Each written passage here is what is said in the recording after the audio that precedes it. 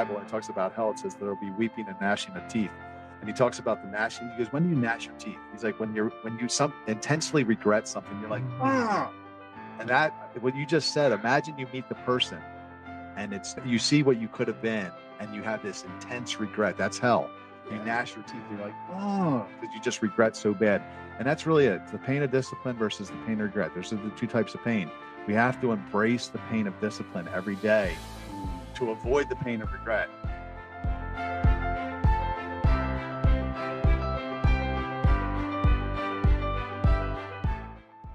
What is going on, everybody? Welcome back to another amazing, very exciting episode of the Superhuman Life. As always, guys, I'm your host, Frank Rich. And guys, we are coming up on 100 episodes. I know I've been talking about it for the last couple of weeks now. Here we are, episode 98. What an incredible conversation we have for you today. And to honor and celebrate hitting that 100 episode milestone, which I believe it's a major milestone. How many podcasts start and stop and never make it to 10, never make it to 20, never make it to 50. Very few actually get to 100 episodes. So yeah, I'm going to continue to talk about it until we reach it. And probably after the fact, I'll continue to talk about it as well. But one of the things we wanted to do is we wanted to bring back on some of our favorite conversations, some of our favorite guests from the past. And today we have a returning guest. We have Rob Kowalski in the house, returning back from episode 36. For those of you that don't know, Rob is the CEO and founder of the nonprofit organization known as CityFam, which we get into the story and genesis behind how he started it, why he started it, what he saw the gap in the communities, what it was, and how he came up with a solution. Rob is also a reformed bad boy. We unpacked it a lot in the first episode. From the age of 15, he had one goal in life, and it was to be a male stripper. And he hit that, and he became the biggest male stripper, the most popular, most famous in the Baltimore, Maryland area. And then through radical encounter with Jesus, he turned his life around. And today he's a best-selling author, he's a podcast host, he's a founder of a nonprofit, global speaker, and YouTubers as well. And so we get, like today, we get into the story behind CityFam. Then we really get into a method that Rob has created and is in the process of building and rolling out to churches, known as the Go. So we want to talk a little bit about where is the church falling short? Like, why is the church losing members the fastest rate ever? Why are they getting fewer and fewer people joining their church and being saved every single year? So we needed to identify what that problem is. Why is it existing? And then let's talk about the solution. What can leaders do? What can men do? What can pastors do? What can people in their community do to help bring more people to Jesus, to help bring more people to the cross so that they can be saved and that they can live in eternity with heaven? So we unpack the Go method, and we talk a little bit about the dangers of premarital sex and why as men we should be avoiding it, and what we can do and how we should be stepping into the purpose for our lives. So incredibly powerful conversation. Obviously, like we ask every single episode, if you're getting value out of these conversations, you can help us and support us in one of two ways. First off, by leaving a 5-star rating or written review, whether it's on Apple, Spotify, whatever platform you are listening to. But more importantly, if there's somebody in your life that you know needs to hear today's conversation after listening to it, please do us a favor and share this conversation with them. Let's get into today's conversation with returning guest to the Superhuman Life, Rob Kowalski. Talk about why we need strong leaders, strong male leaders in the Christian church. Hope you guys enjoy. Rob, my brother, welcome back to the Superhuman Life. How you doing? So good to be here, man. Definitely someone I look forward to connecting with. I really feel a kindred spirit with you, and we've never met, but you're just somebody that I enjoyed talking to the few times. Yeah, I really do too, man. We were chatting a bit, and it just literally picked right up from over a year ago. So for those of you listeners that are new here, Rob is one of our returning guests. As I told you when I reached out about getting you back on. We're coming up on 100 episodes, and for some people, hitting 100 episodes maybe isn't a big deal. For me, I'm celebrating it because it showed obviously a level of consistency. And starting this podcast has changed my life in many ways. So I've really been excited about getting some of what have really been some of my favorite conversations back on the show. And that's what I'm doing here with the podcast now. Is I'm just having the conversations that excite me, and very fortunate that it's beginning to show some interest or other people are interested in learning the same things that I am as well. So we're excited to just pick back up where we left off last time. But, we spoke in July of last year. And obviously it's a somewhat of a different world that we've been living on. So to kick it off here, just how has the last year and a half been for you in City Fam? How have you guys navigated what's been going on in the world, and what good has come out of this? Let's look at it glass half full. There's plenty of places you can go talk the negative side of things. Let's keep it optimistic here today. So yeah, what's the last year been like, and what good has come out of it for you and your organization? So the last year's been very productive, actually, for us professionally. We've been able to expand and get the message out a lot broader because we had to. We were more of a local. We always had dreams of having chapters in other cities, but for the most part, Baltimore, and we had some events going in Houston, but really not a lot of other places. So in the last year, we've got a lot more organized as far as being able to scale into other places, a lot more people, even internationally, knowing about who we are. And then personally, I thank God I'm an introvert, because I do get my energy by being alone. And I spend a lot of time alone working, and the office is a ghost town now. Where I'm at, used to be probably 50 people in here a day. Now there's 5 at that. But I've been super productive, man. Like, I got that vision, and thank God, like, I know exactly where I'm going, and I work hard on it. But I'm looking forward to all the things that we've missed, like the concerts, and then we're starting to get back there. I don't know how it is. Florida, you guys have been back, actually. Dude, we've been landed free, bro. I've talked about this quite a bit. I'm incredibly fortunate and feel extremely blessed to live here with Governor DeSantis. But for me, I've been a at-home working entrepreneur for 8.5, 9 years. So when that happened last year, it was no real change for me. And honestly, like, I haven't put a mask on my face since I think August of last year. Like, I just operated as normal. If somebody asks me to put it on, I smile and wink at them and say I can't. I just keep going on with my day. Very fortunate I haven't had anybody like overly harass me. I think I had to leave Trader Joe's once. And it's the only place that I've been asked to leave in a year and a half. Good for you, man. The Trader Joe's. So yeah, it's been very nice. And the weather's turning here. It's finally like cooling down a bit. It was 95 like last week, but we've been waking up in the 60s. I was shocked to hear you call yourself an introvert. Have you always identified as an introvert? Or? I didn't know I was. I thought I was an extrovert, and then I didn't. I guess because I can turn it on in public settings, but it drains me eventually being in crowds. So I like being alone, and I feel energized being alone. And I didn't realize that was the definition of an introvert. I just assumed an introvert was somebody that didn't have good people skills, and they were just like quiet. But I think they might call it a professional introvert. I don't remember what the term is, but it's somebody that can turn it on in public settings. And I can be very social, and I like being around people, but not for necessarily long periods. I'm usually the first person to leave City Fam events. So I'll just peace out, because I know, in addition to that, I just know it's trouble after a certain point. Exactly. I'm like, yeah, let me just dip about 10 o'clock.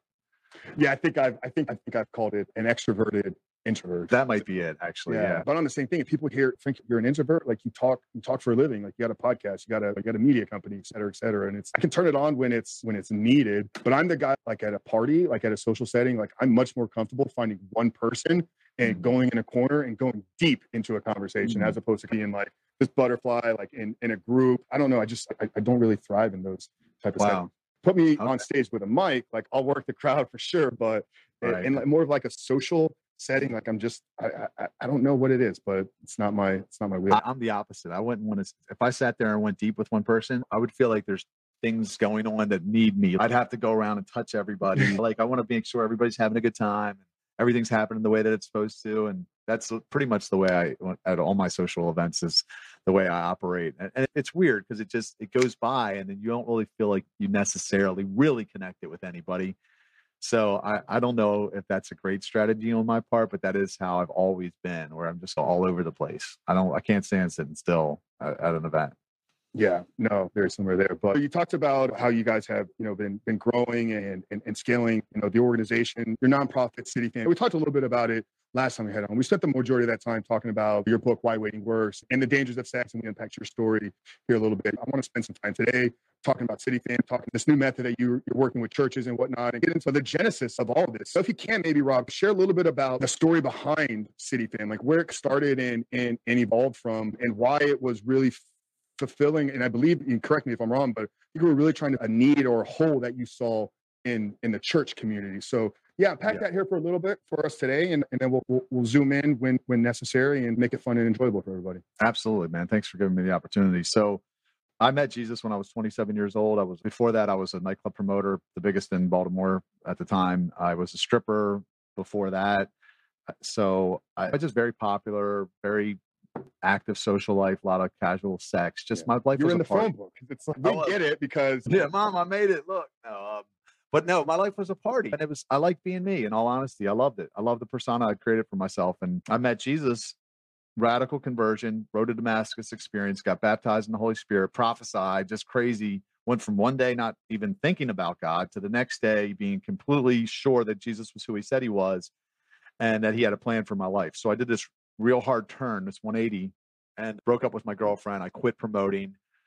I just commit in my mind. I was like, I'm going to be the best. I'm going to live by this book. I'm going to be the best possible Christian I can be and do whatever it takes. So literally was abstinent for the next 6 years. I cut off all my friends because they were all partiers and I knew I couldn't really hang out with them and walk this narrow path.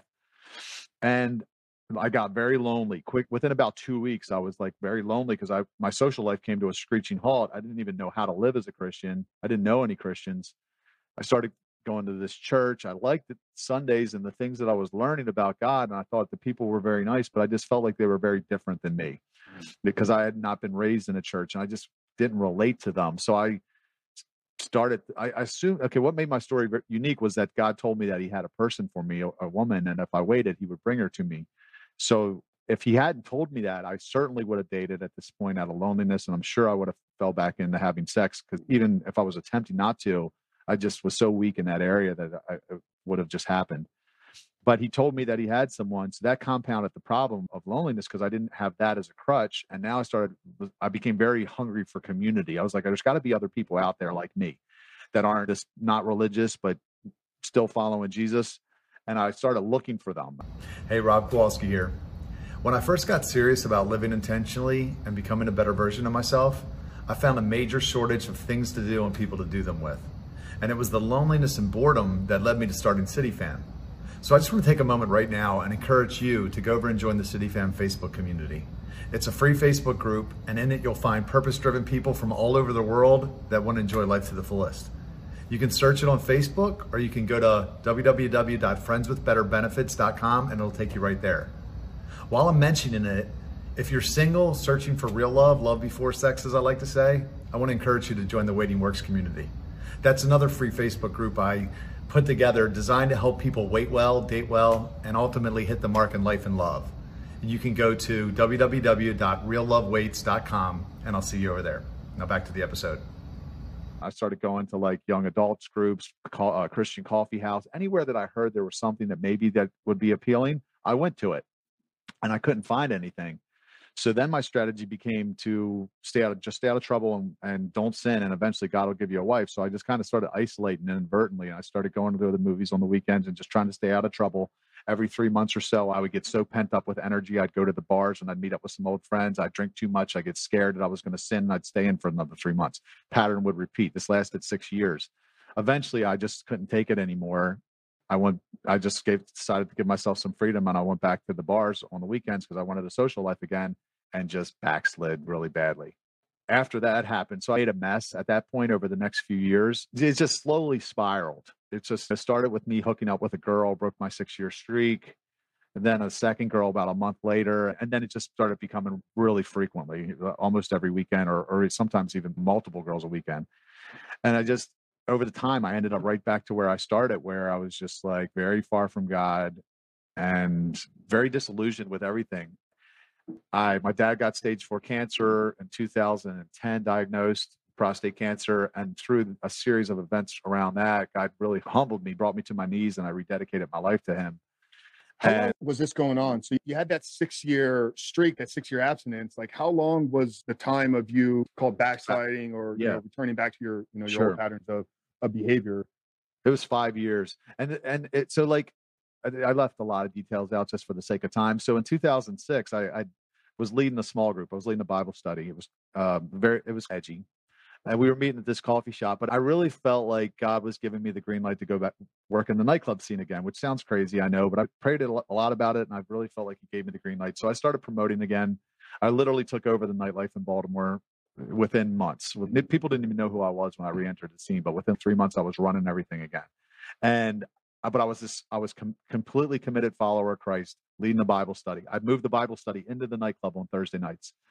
So Saturday's the hottest club in town, 800 people coming.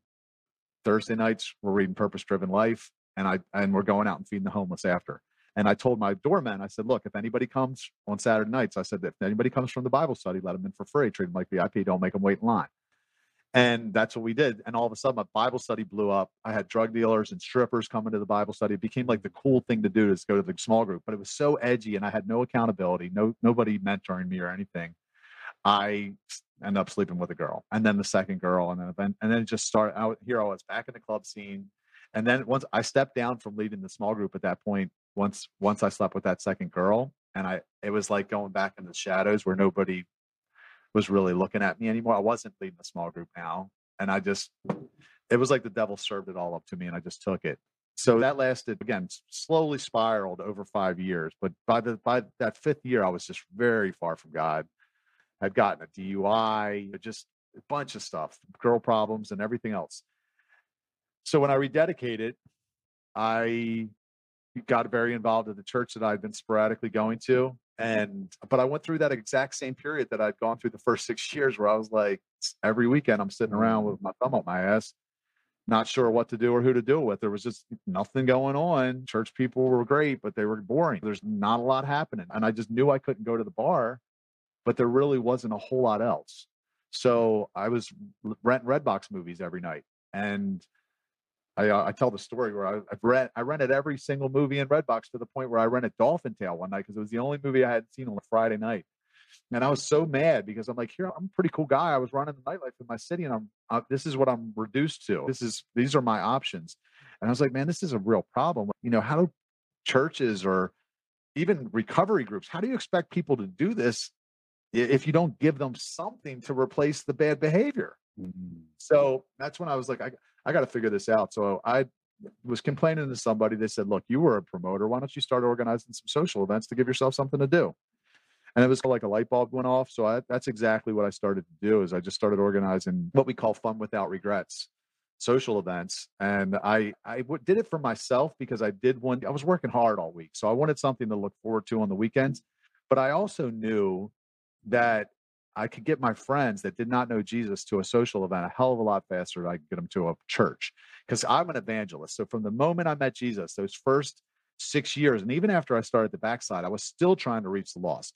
And I would invite people to church with me, and they would very rarely would anyone come. If they did come, it was almost just to be polite. Mm-hmm. But I never saw life change.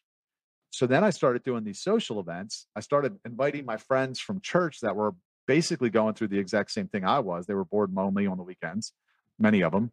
I started inviting them to these social events that were pretty fun because they weren't used to like real fun. And I had been a promoter, so I could organize some fun stuff. And then I started inviting my unchurched friends to those events, especially the ones that there were people that were on my radar and I could see that they were hurting. Maybe they were going through a breakup. They might've been struggling with some addiction. And I wanted to be there for them, but I didn't have the bandwidth to disciple them one-on-one, a lot of them. So what I would do is I'd just be like, hey, look, this is where we're going Friday night. Why don't you come out and see this band play with us? And then they would come out and they would get around this healthy group of people. And next thing you know, they would end up in church. And they would a lot of times they get saved. And then next thing you know, they're working the Next Steps table. And I'm like, bro, this is what I've been trying to do for the last 10 years. So it became this ministry for me. Not only was it, very life-giving to me because it made my social life very intentional, but I was starting to make an impact. And over time, I've seen hundreds of people get saved through City Fam. And then we developed it into a method for churches to follow. We call it the Go Method. And we're in the process of building that out. And I really believe it has the potential to lead millions of people to the Lord once we get it into the hands of all the churches. Yeah, that's so powerful. And I say this all the time with everything that I'm doing here through the podcast, through really providing tools and just having conversations to help men uplift themselves, find breakthroughs in life. Obviously, Rebuild Recovery, we're singularly focused on helping a guy with a specific problem. So we're doing a lot of good.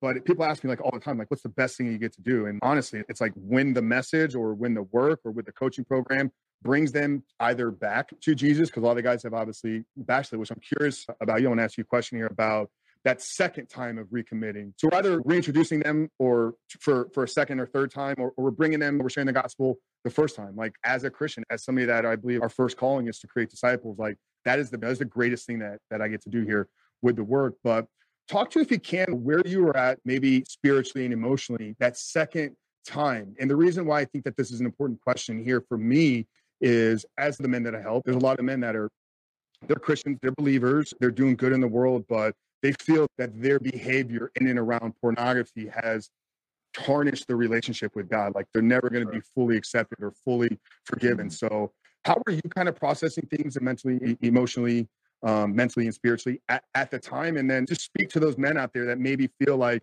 these things that I'm doing, like I'm never going to be good enough. God is, he's given up on me. So if you can't speak to that a little bit, because I know that could really help a lot. Yeah, definitely bad behavior can cause corrosion in the connection with God. But I remember, like, I was very far from God. I remember seeing people in church worshiping, because I would still occasionally go. I would, like I was trying to figure out that maybe, but I don't even remember feeling that way. When I'd see somebody worship, and I couldn't even remember feeling like in love with God. And I knew I had been years earlier, but I couldn't remember what it felt like. I was so numb from the sin. And when I rededicated, it was exactly like the prodigal man, where it was like the father ran to me and embraced me, and it was like I was right back. And I remember talking to my pastor about it, and he said he makes all things new. I thought I blew it. Like I thought, like at that point he was done with me. And it was like Jesus makes all things new. And I look back on it, and it was actually part of my story, I believe. Because when I got back into the promotion, I was pretty self-righteous when I got back into the club scene, because I just stopped having sex for 6 years. So I was pretty proud of myself. I stopped having drugs. I just stopped on a dime from the moment I met Jesus. So if I saw people sinning, I knew all the verses of why they were going to go to hell, and I would tell them sometimes. So when I got back in the scene, and I believe that God placed me there, he wanted to show me, like, bro, you're not as strong as you think you are. And then if it wasn't for the way, that path that I went down and how I felt about myself, I could never do what I'm doing now, because I needed to know what it felt like to be distant from God. Because now I'm around a lot of temptation still, and I never want to get back to that place. So it'd be like the equivalent of Adam and Eve getting back into the Garden of Eden after they took the apple. God kicked them out, but then he allowed them back. They'd be like, I'd another bite at that apple, but no way, I'm not touching it. So that's what I feel like. So I would say to the men that are out there, God gives us unlimited chances, which is the beauty of the gospel. Like we can just screw up so over and over. Those are consequences to our sin. Yeah, I think it can block the blessing. But the moment that you decide that you want to come back, you're completely accepted, like it never happened.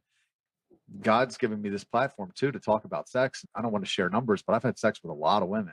He uses like the thing that you would think maybe is the worst thing possible to glorify himself. And I think people listen to me because of my experience.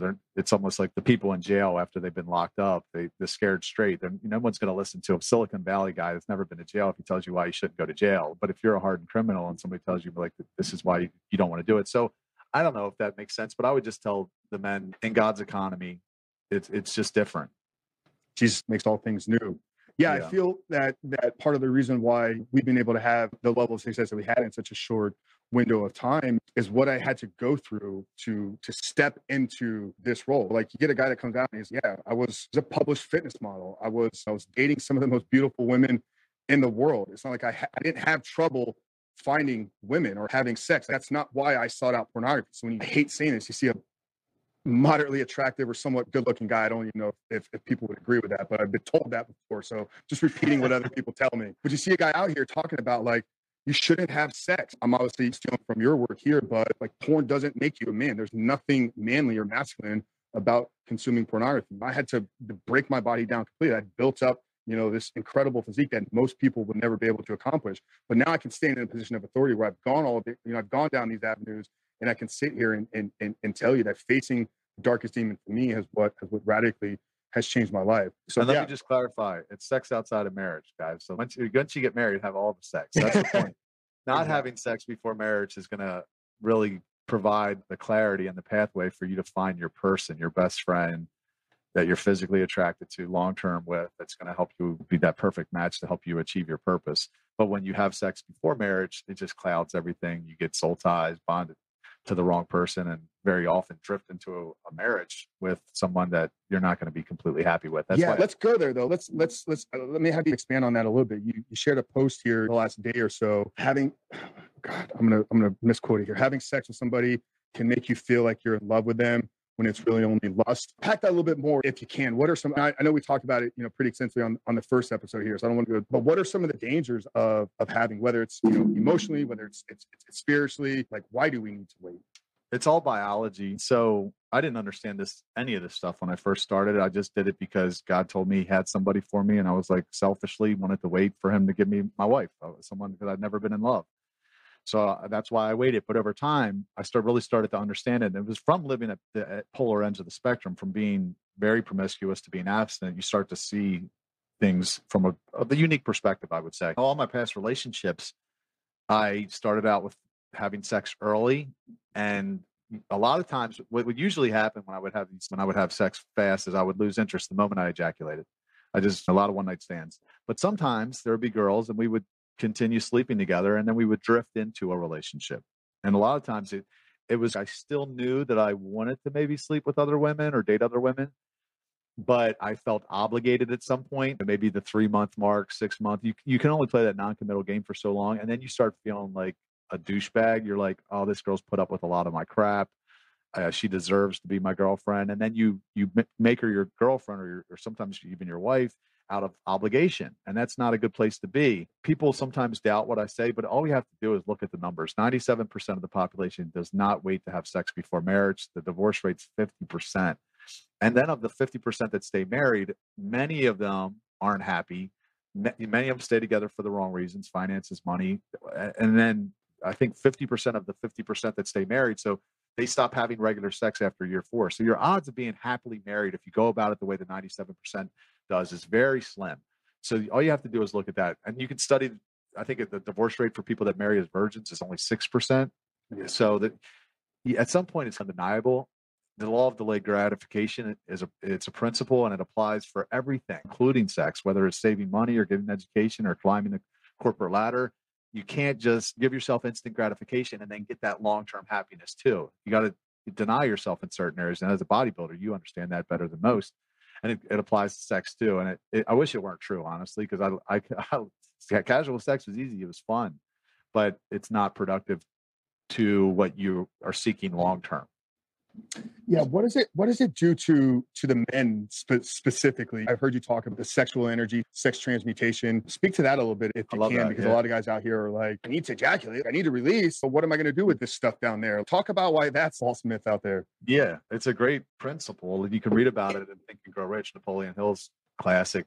And he talks about how you can harness it. You can harness sexual energy. It's the strongest form of all human energy, and it can be redirected towards all kinds of things. So I try not to ejaculate. I'll go a month or more. Sometimes I'll have a wet dream. Sometimes I will jerk off. I'm not perfect. I'm human. But I do know that there's a hangover associated with it. I can't tell you all the science behind it, but I know that I've been so much more productive in the last 10 years than I was in all 38 before that. And I can look at the things that I did, starting my nonprofit, writing my books, coaching programs, podcasts, whatever it is. It's at some point, I think the evidence is almost undeniable to say, yeah, this NoFap thing is legit. Sex transmutation is a real thing. Think how much time as men we put into not just sex, but the pursuit of sex, lining sexual things up, not DMing girls or looking at pictures. When you make up your mind that you're not going to do it, and then you actually follow through on that, it frees up a lot of energy, a lot of time that you can go. And the way that, I don't remember if it was from Think and Grow Rich that I read this, but basically it's like damming a river. That water is going to build up, but eventually it's going to find an outlet. And when it does, it goes.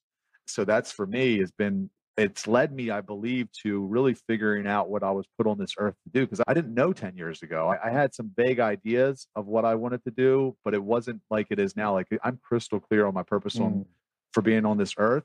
And when I do get the woman, she's going to be this amazing addition to this beautiful cake that I've already baked. And she's going to be the icing on it. She's going to be the helpmate to walking your purpose. That's why I tell men all the time. So I obviously coach married men, coach men that are in relationships, coach single men. And the single men are the only one that I can have this real conversation with. I'm like, let's pause even the pursuit or even the thought of dating for a moment. And we can go to Genesis and talk about this. God created Adam. He gave Adam a job, named the animals, and he gave Adam a purpose: tend and protect, or serve and protect the garden. It wasn't until Adam accomplished his job. All the animals were named, and he was walking in his purpose, protecting the garden that God said, that man that I created, he's not good by himself. Let me bring him a helpmate. So I tell men all the time, I'm like, if you want to find, or you want to find the right woman, or you want God to bring you the right woman, begin to walk very clearly in your purpose. We can just look at the scripture to find that is the way it's supposed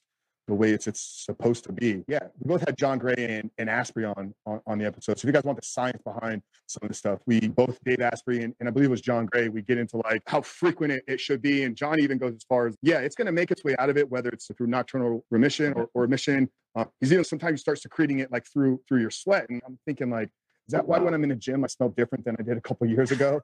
But you smell like a hand job, bro. But those pheromones, like those are picked up like unconsciously through the woman's nature. So when people talk about I've gone nofap and now I feel like I'm like I've turned on the attraction like to women, there's some stuff operating underneath the scenes there subconsciously. It's like you're sending off signals that you don't even know about. The woman doesn't even know she's picking them up, and that's what's creating that kind of that attraction side there. Yeah, and I think so often, just to go really quickly, just wrap this up, is when you do go back to the natural order of things, like Adam and Eve, he got his job, he got his purpose before his person. Nobody likes waiting. I don't like waiting. Most people don't. But so people get their person before their purpose, and they never find their purpose. And then they get into these relationships, oftentimes with the wrong person, because they didn't wait. So they got that soul tie, they get that bond, they get into a relationship, then they never figured out their purpose. So they're in this unhappy marriage. They're not doing a job that they like. So they're using football or whatever distractions they can to escape the reality, because they knew something inside gnawing at them, telling them you were here to do something else, and they can't figure it out because they never harnessed that sexual energy long enough, because they just went out and chose a person because they wanted to bust a nut. Yeah. So you got to get this in the right order, and it's as hard as it is the right way. Yeah, dude, I was telling you some of the success we've had here this year with Rebuild, and I know for a fact it's a result of me ending my previous relationship. And the moment I knew it needed to happen is when she looked me in the eye and said, "You don't have yourself together. How are you going to help anybody else?" And it was like, whoa, like I've been called to do this. I truly believe like this is my purpose in the world. And you're gonna live here, like you're gonna live here in the house that I'm paying for, and say that to me, like there's clearly this is not gonna work. And then breaking that, it's like now clearly fully walking in my purpose, and the result has been obviously the success that we're having with the company and the coaching program. So dude, that's awesome. I remember when you took that leap, dude. It was amazing, and you knew it. And that's the thing. I think we all know deep down what we're supposed to do. It's just having the courage to do it, to step out, because it's, you know, it's going to be hard, and you're like, damn, I really don't want to do this, but I know it's what I have to do. Yeah. If we haven't made anybody uncomfortable yet with talking about sex, let's make them uncomfortable with not bashing the church. We're not talking negatively about the church. That's not how I want to frame this. Sure. We're identifying that there's maybe some things that need to be improved upon. And obviously that's what you're doing with City Fam and the Go Method. But for me, it was interesting because my introduction into Christianity wasn't through boring men. It wasn't through maybe the typical way. Like how I was introduced to Jesus was through really strong, powerful, successful men. So like my first, couple months as a Christian, it's like actually the people on this side are like the ones that are winning. These are like the people that I wanted to be more like. But you were saying like when you converted, it was like, I'm looking at all the Christians, their life is just boring. They don't have any fun. I think they were married too. A lot of the people I met were married, and here I'm an older single, and I just really feel like the older singles in the church are hung out to dry. Most churches have things for kids and they have things for couples, but when you're older and you're single, there's really not a lot. They're kind of like, they tell you not to have sex, and they're like, okay, good luck, see you next Sunday. This isn't how the early church operated. If you look at the book of Acts, these people were together every day. They were doing life together. They were always in each other's homes, breaking bread, fellowship, teaching, prayer. They were just together all the time. And it said the Lord added to their number daily those who were being saved. So literally every day people got saved because people are attracted to that. So if you look at like the loneliness epidemic now and the opioid epidemic, if the church stepped up and did what it was supposed to do, those things would not exist. Like we have to not just, I feel like the church has done a good job of feeding people's physical hunger throughout the years, but where it hasn't done a good job is feeding people's hunger for community. And people are so hungry for it right now. So instead of inviting them to your church, why don't you do something that maybe they want to come to? And then, because here's the thing, somebody comes to Jesus, then what? They're going to stay in 6.5 days a week and isolate themselves from the sin. That's what you're telling them? Because that's basically, why is a bar open 7 days a week, but a church is open for a few hours 1 day a week? You know what? You wonder why people are in the bars. Well, they do a better job of community than most churches. That's why. Because people want to be around people. So we have to do better. And that's what I think the Go method really pushes against, because it's, look, we're going to do life together. We're going to get into a small group. Yeah, we're going to do Bible studies and we're going to go to church and all that. But we're going to socialize together. We're going to serve together. We're going to go out volunteer together. And we're going to invite unchurched people into those environments, because I can get them into those environments instead of into a building that they probably don't really want to come to. So that's what works for us. And I really believe that's the way that Jesus did it, because if you look, he wasn't inviting people to synagogue. He was like, just follow me. He was just hanging out with people. He let people belong before they believed. There were a lot of people that just hung out with him for a long time before they became believers. Thomas didn't believe he was after he resurrected. He still didn't believe. So it wasn't, we're trying to get people to believe before we'll do life with them. They have to become a Christian or we don't want to hang out with you. That's not the way Jesus told us to do this. He said, go make disciples. He did not say invite people to come to you. Go. How are we going? And knocking on doors ain't going to do it, because that ain't working anymore. Nobody wants to see you on a street corner with a bullhorn either. So you have to go in the right way. And the way to go, and I've found that works, is we go to the places, we fish where the fish are. We go to live events, bars, sporting events, where I want to go to. That's the beauty of it. Whatever I find fun, I do. I invite some church friends, but then I invite some non-church people. And when they come, the word says where 2 or 3 are gathered in my name, Jesus said this, there I am. I'm in the presence. So when we get a couple Christians together and we invite a non-Christian, Jesus is there. It doesn't matter if it's a bar. He hung out in places like that anyway. And it doesn't matter. If you and I, Frank, if we were in a bar together, I guarantee you we're going to talk about God. When I see, you're going to be like, dude, man, I was praying for this thing. And if me and you are rapping about something and there's some non-church person, unbeliever there, and they're within earshot of that, they're listening. And we're not even trying to sell it to them. That's actually makes it more effective, because it's not, we're like, hey, let me give you this track. No, we're just talking as two dudes. They're hearing it and something's happening in them. And they're like, man, I want that. And the next thing you know, we're like, hey, bro, we're going to go to such and such church tomorrow. Are you interested? A lot of times they're just like, yeah, because they met you and you're cool. You're normal. And then next thing you know, they just start moving with us. And then they end up in church. And again, a lot of times there'll be a seeker-friendly message and then they get saved, man. Their whole life gets changed. So for us, it's just been super effective, and it's convincing now the churches to notice it and try to implement it, because like they're so stuck on this old way of doing things, even though it doesn't work. The average church leads less than 10 people to Jesus in a year. So even though it doesn't work, they refuse to throw their nets on the other side of the boat sometimes and try something different. Let's just look at this a different way. A lot of churches believe we're living in the end times. Where's the urgency? Because if you think Jesus is coming back, you really believe that, and you ain't out telling people, like, shame on you. Do you think that's fear of the pastors, fear of the leadership? Do you think it's egos getting in the way? Like, what is making the leaders in these churches, whether it's the pastor? Because it's my understanding, like a church it's ran, by the pastor, like it's his congregation. So what is it that's keeping them from being open to trying a new way? In Baltimore, where we have 2 churches running the Go method, and it's not perfected. We're still in this kind of beta testing mode. It's been challenging to get them to fully embrace it, because I think they're still married to the old model. I liken it to the story I heard about. I think it was the French. It was I think the Americans, maybe the American soldiers or the British were fighting the French and the Indians. And the British were fighting the way that they knew how to fight. They were like marching, and they were getting blasted because the Indians were fighting Indian style. There was only like a third of the Indians that there were of this other army, and they just destroyed them. And then they realized that they're in some kind of new environment and they got to fight different. And that's when they started getting behind rocks and trees and stuff instead of just marching into the enemies.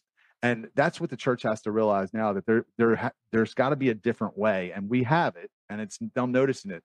I'll be honest, I met with my pastor a couple of weeks ago, and I was like, basically, and he's a friend of mine, but I was like, look, I said, if I just made a list of everybody that me or City Fam brought to your church directly, not indirect, because that list would be a lot longer, but just the direct people, and we just looked at their monetary giving, their lifetime giving, money-wise, not their human resources that they gave, because that's another value, but just the direct people and the money. We didn't get 1% back Not to say I did it for money, I didn't.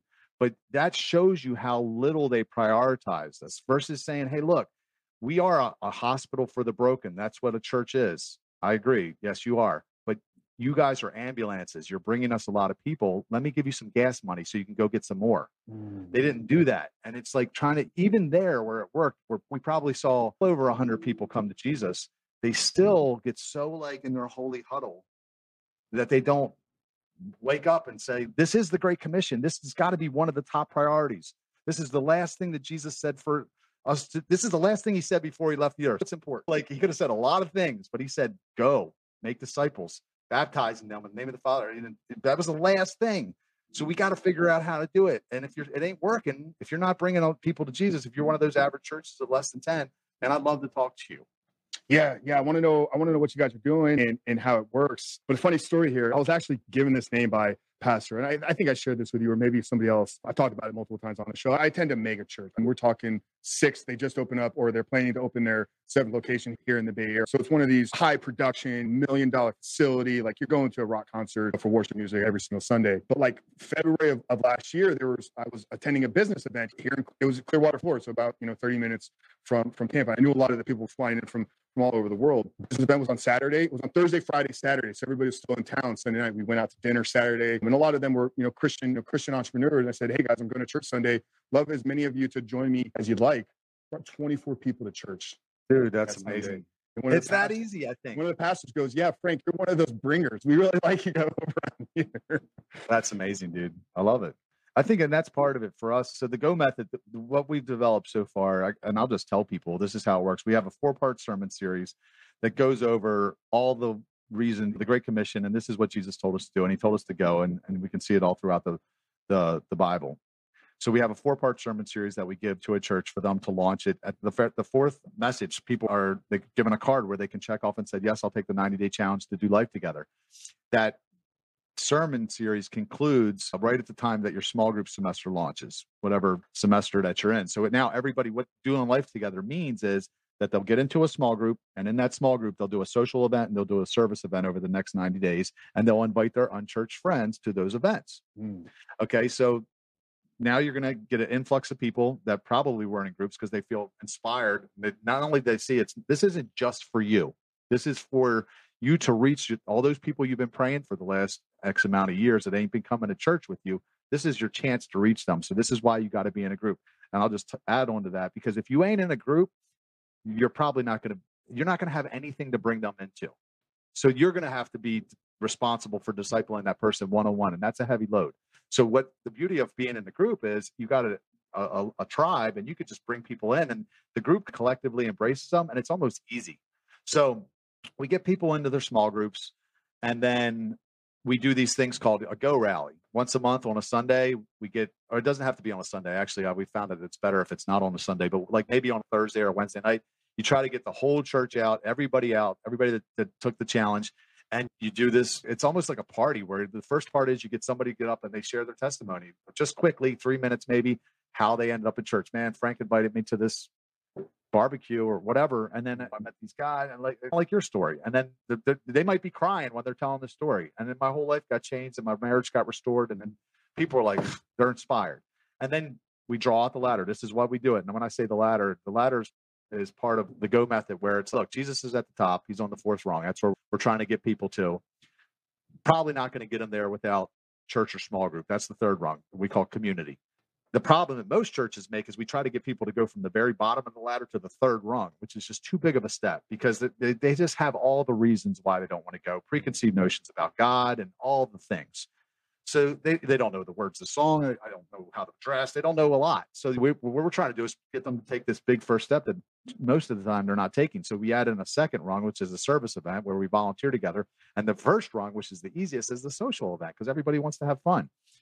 And then you get the people that are in church. A lot of times they're bored, they're isolating, trying to stay out of trouble, sometimes falling into sin because of it, like I did. Get them to come down to the social events and get the unchurched person. So kind of like meet, like you're bringing 2 ends of the spectrum, like here in the middle, let's all meet in one place, realize, hey, we're all just humans. We're all just flawed by nature to begin with. We have similar goals in life. Maybe we're a little off and different in some of the way we see things, but it's like you kind of you make that point of entry like much softer for the people, the non-goers, and then you bring some fun and enjoyment for the people that are just your 1 hour, 1 hour a week Christians. It's like you show up Sunday morning, like, but then you're not doing anything else. Let's say you got a family member, your brother's struggling with fentanyl. Okay, he's getting high, and you're trying to tell him whatever, trying to get him some help. But so you organize a whatever. You're going to go to Topgolf with a bunch of guys from church, and then you're like, bro, I'm going to pick you up Friday night. Let's go golfing. You don't talk about Jesus. You're not telling him I'm going to take you around my small group. No, we're going to go to Topgolf. Come around. He hangs around some good people. That one night he doesn't get hot, and then because he had something else to do. Idle hands. Everybody knows idle hands are devil's workshop. We're not giving people things to do. I know this because I was that person where I was like, what do I do now? And I white knuckled the shit out of it for 6 years. And then I backslid inadvertently because I could not take it being alone anymore. Now, sometimes people get into relationships to go against that, but oftentimes they date out of loneliness and they get in a baby's mama, or they get into and sometimes God he's not going to give you that person right away. He's going to take you through a wilderness season. You ain't going through the wilderness by yourself.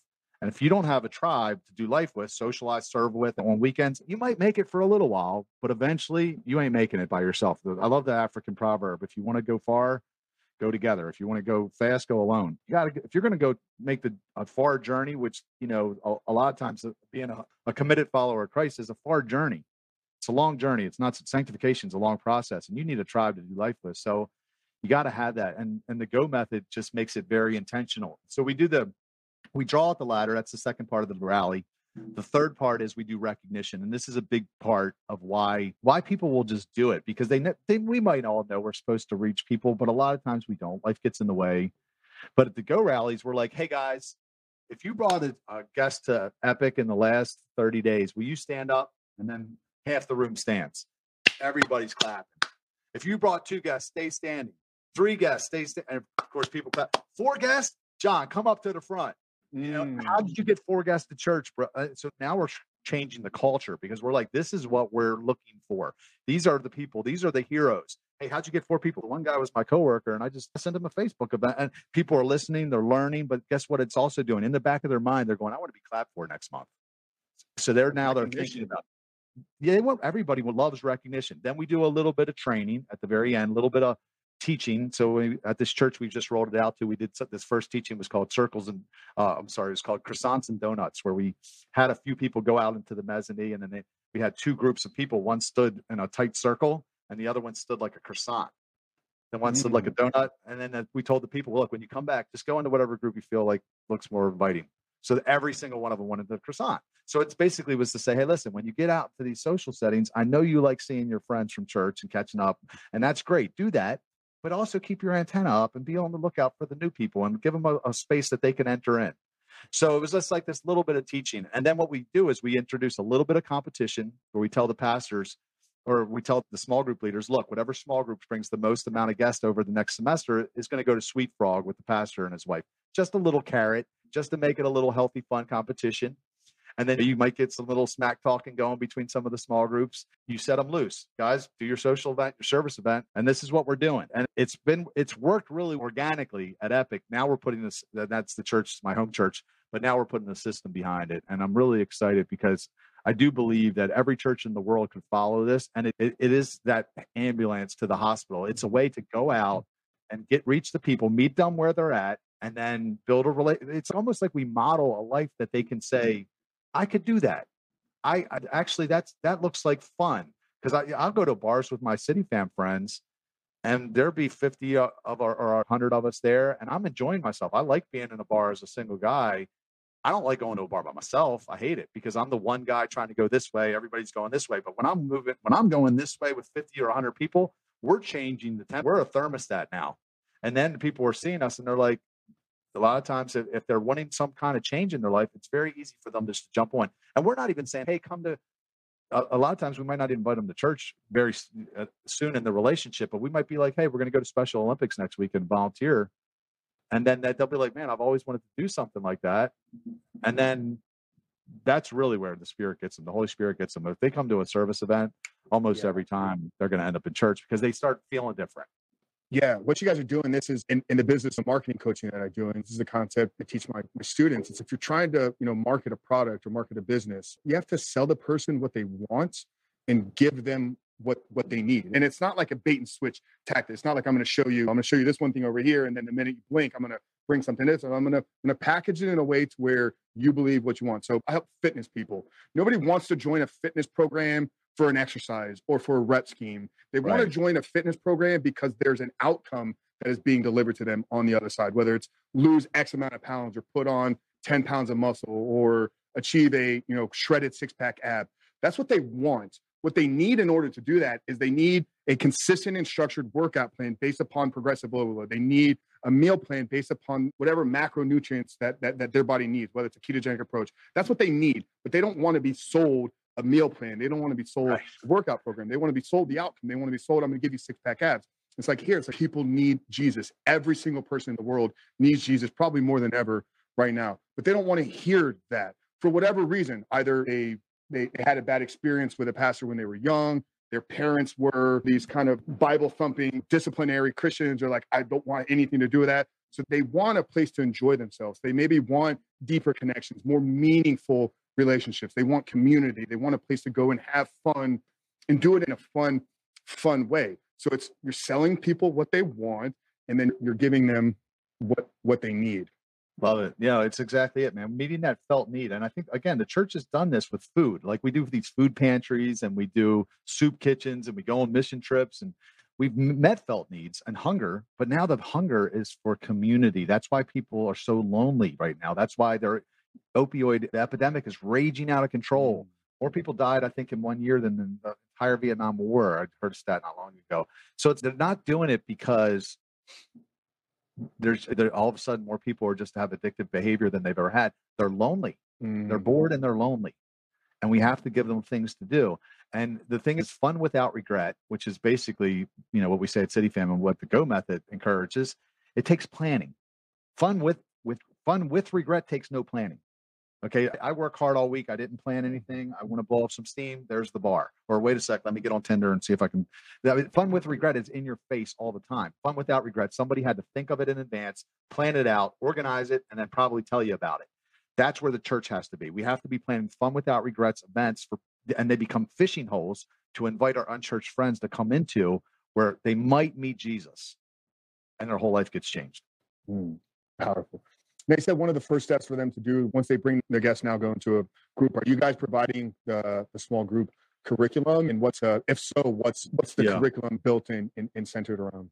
Not yet. No, we wanted. Okay. So I'm working on a book called Go, and it will have a small group curriculum with it. Right now, we don't have it just because my hands are tied up with City Fam. Yep. But I would like to have a small group curriculum designed around the whole program, and eventually we will. With City Fam, I have a small group curriculum that goes with the Waiting Works community. It's called The Truth About Sex.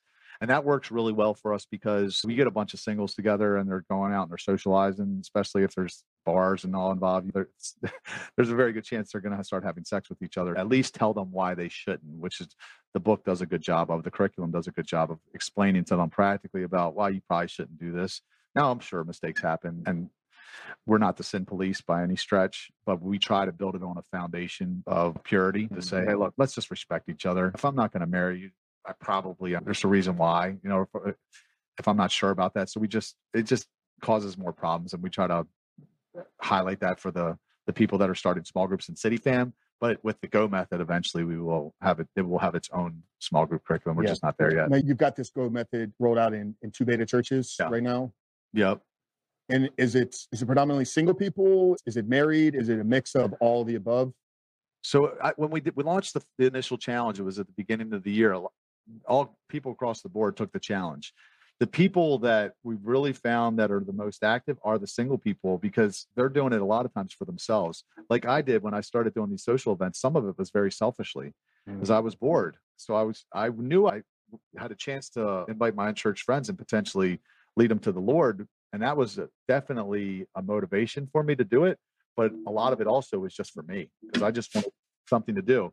Now, couples, in all likelihood, they're not going to be the ones to go out and organize all the events because they don't need it as much. They have someone to spend time with. They have a husband or a wife to chill with, go to dinner with. So they don't need community quite the way that singles do. So we find that singles are definitely the ones that are more active.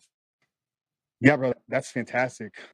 I know you said that you feel this, and obviously it can be utilized and taken advantage by every church, but the size of churches that you've rolled it out and your vision, what type of churches or size do you see this really taking off in?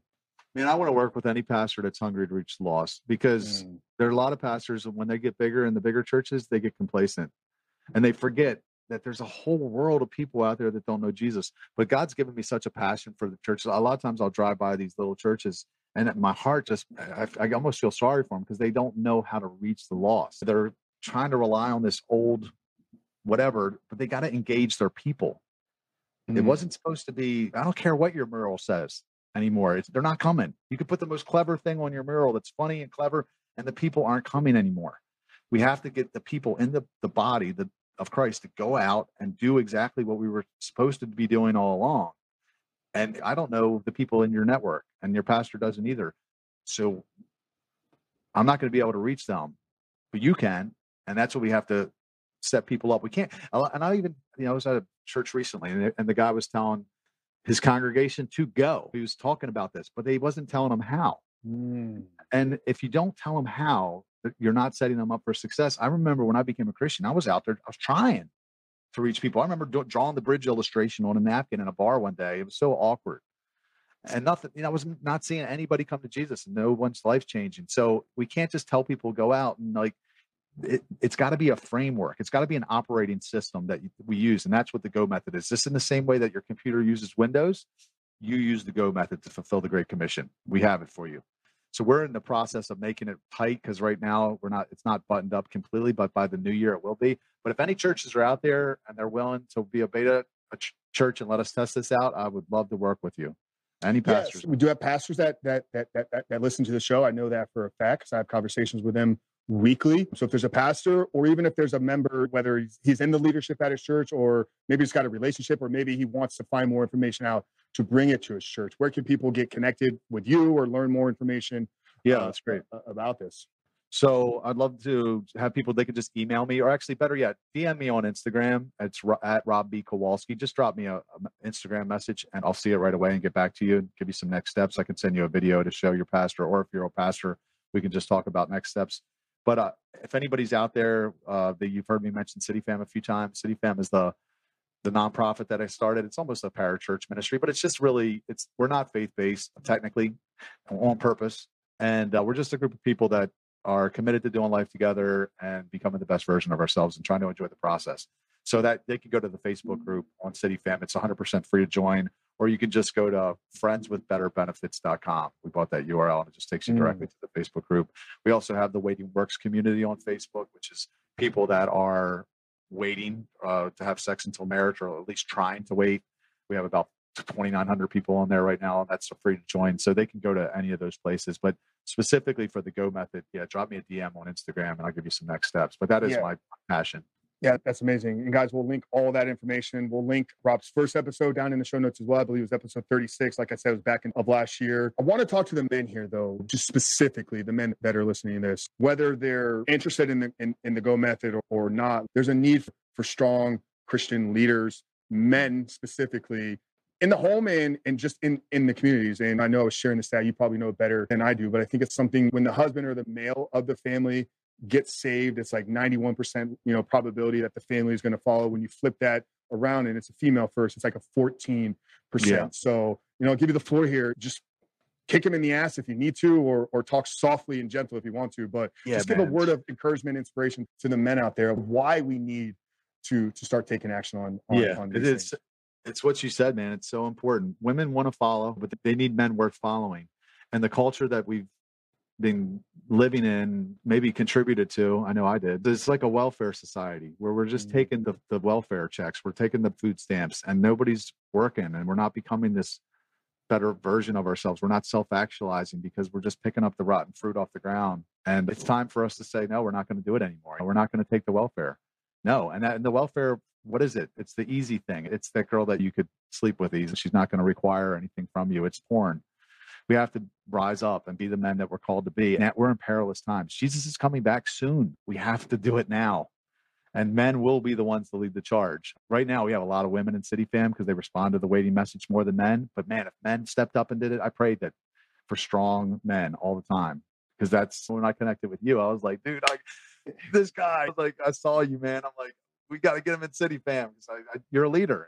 And a lot of men out there are leaders. We just have to step into that and act like it. Yeah, brother. And I wish I had more time, energy to commit to it because I'm such a fan of what you're doing. Obviously, I'm connected with the right people. I want to see you grow. And some of you guys out there, like I'm calling you out specifically. Like I've had individual conversations with people that I know are going to hear this right now. Reach out to Rob. Like you need City Fam in your life. You need to be a chapter leader or whatever it's called there because it's incredible what you're doing. I mean, it runs so parallel and in line with what we're trying to create here as well. And I just think I think it's only getting started for you, man. I'm really excited to watch you continue to grow and just impact and change the world. So we're going to end it here with, we have a last question. I obviously asked you last time as well. I don't remember your exact answer, but I'm curious how it's changed. I'll have to, go back and rewatch that episode. But so we've shared all your information. Everybody knows where to connect to you. So make sure you get connected with Rob, listen to his podcast, listen to the first episode that we had him on if you guys haven't checked that out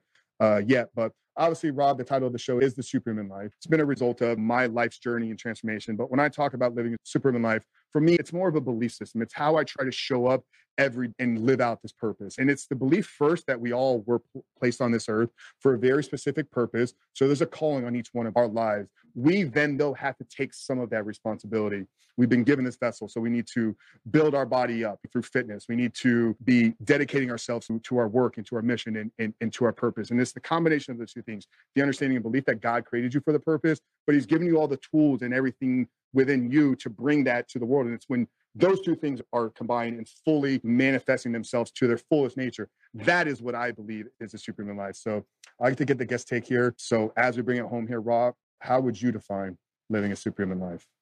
Yeah, wow. And I forgot you asked me that question last time. I guess I would say I heard a really interesting quote from a guest that I had on my show recently, and he said, "It's throwing yourself in the struggle to make sure that tomorrow is better than yesterday." And I was like, man, that's good. That's really what it's about every day. It's just trying to be continuously improving and then live a life of no regrets. Like I want to get to the point where I'm at the end and I'm like, I left it all on the table. Like that to me would be a superhuman life. Paul said I fought the good fight. So I'm just trying to make sure that I'm thinking with the end in mind.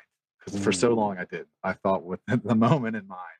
And now I would say the superhuman life is that. It's just like being very intentional with everything that I say, everything, as much as possible with what I do.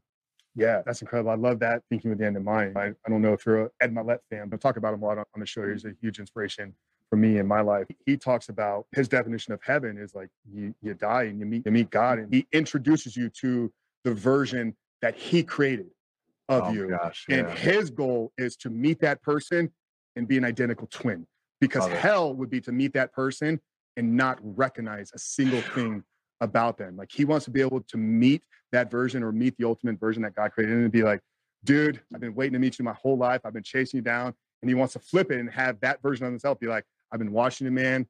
It's so nice to meet you. Welcome. And I love dude, it just gives me goosebumps. Literally. I know, dude. Look at, I'm the same. I heard, just to add on to that, I don't remember what preacher it was. I might have been Andy Stanley, but he talked about in the Bible, and he talks about hell. It says there'll be weeping and gnashing of teeth. And he talks about the gnashing. He goes, when do you gnash your teeth? He's like, when you intensely regret something, you're like, ah. And that, what you just said, imagine you meet the person and it's, you see what you could have been and you have this intense regret. That's hell. Yeah. You gnash your teeth. You're like, oh, because you just regret so bad. And that's really it. It's the pain of discipline versus the pain of regret. There's the two types of pain. We have to embrace the pain of discipline every day to avoid the pain of regret. And it ain't easy, but together, we're in it together. Amen, brother. But you gave me one more question I want to circle back with, and I feel it's an important thing. And it may challenge you a little bit, but being a Christian isn't easy. So yeah, with this Go method and using the fun to bring people in, are you concerned with once they get in and they realize that it's difficult and challenging, that it's going to, I don't want to say drive them away, but how are you managing that, I guess, at the beginning with the understanding that like, hey, we're going to have some fun, but like this life is going to be hard. Yeah. It is going to be challenged. Have you thought, and you guys, have you planned that Yeah. into the method? It's tricky for sure. So for me, that definitely helps me, gives me a lot of motivation to walk the way that I do, because I know that people are probably going to do about half of what I do right, twice what I do wrong. So even though I'm never pushing people from City Fam into waiting, because I don't want to make anyone feel wrong, the waiting trickles down into the culture and becomes, people just straighten their back and they act different when they come around City Fam. But a lot of times people will come out and they might be not there yet, and they might be behaving in a certain way. But as long as we outnumber the people that are not there yet, and we tend to do that, so there'll be a lot more Christians than non, then usually those people will rise versus pulling people down. But even sometimes when Jesus said, I'm sending you out like sheep among wolves, that doesn't sound safe to me. When you're a sheep around wolves, you might get ate. So we, as Christians, I think so many Christians want to play it safe, and that's not what Jesus called us to do. Look, Jesus died for our sin.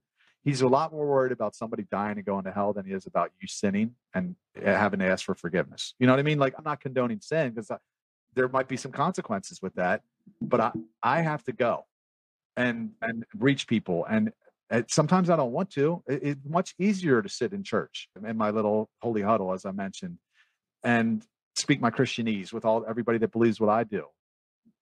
And I think that's why Christians do that, is because it's the path of least resistance. It's like we get into our safe bubble and we're like, whoa, don't go to the barbershop. You might get a haircut. You might reach a barber. I don't know. So we have to do it the way that Jesus said to do it. And he always put himself in environments where no one else was going. And the religious people didn't understand it then, and they don't understand it now. If you remember, they were like, what's he doing hanging around those people? Yeah. If he's the Son of God, why is he? Those are notorious sinners. He said it's not the healthy, and the doctor's sick. So are you putting yourself around sick people intentionally for the purpose of hopefully introducing them to the Lord? Because if you're not, then I would say you're not really doing it the way that Jesus said to. Absolutely, brother. Amen. Dude, this was so much fun. I could talk to you like forever. We're definitely going to have to do this more frequently. If it's just connecting offline or doing more conversations like this. And obviously, I want to bring you into the men at Rebuild and have you, speaking to them as well. And we're definitely going to stay in touch. We won't go another year plus without linking up. And, get you on my show. 100%. Yeah. I appreciate you so much. Guys out there, obviously, today was incredibly valuable. I hope you got something out of it. I hope it, spoke to you. I hope it was that sense of source of inspiration to maybe start going a little bit deeper in your faith, start going a little bit deeper in some of the ways that you're living. And obviously, there's tools and resources here. So if you're interested in what Rob is doing over that City Fam, make sure to check them out. Want more information on the Go Method, go check him out at Instagram. We'll link all that information out there. And if you guys are continuing to find value in these conversations, you want to help us continue to grow this mission and grow this message, you can help us in one of two ways. First off, if you haven't done so yet, what's wrong with you? Leave us a 5-star rating and written review. Only if you're getting value. If the show sucks, tell me that as well, so I know how to improve it. I'm not scared of a 1-star rating because I need to know how I can improve. But more importantly, if there's somebody in your life that needs to hear this message, do us a favor with sharing today's conversation with them.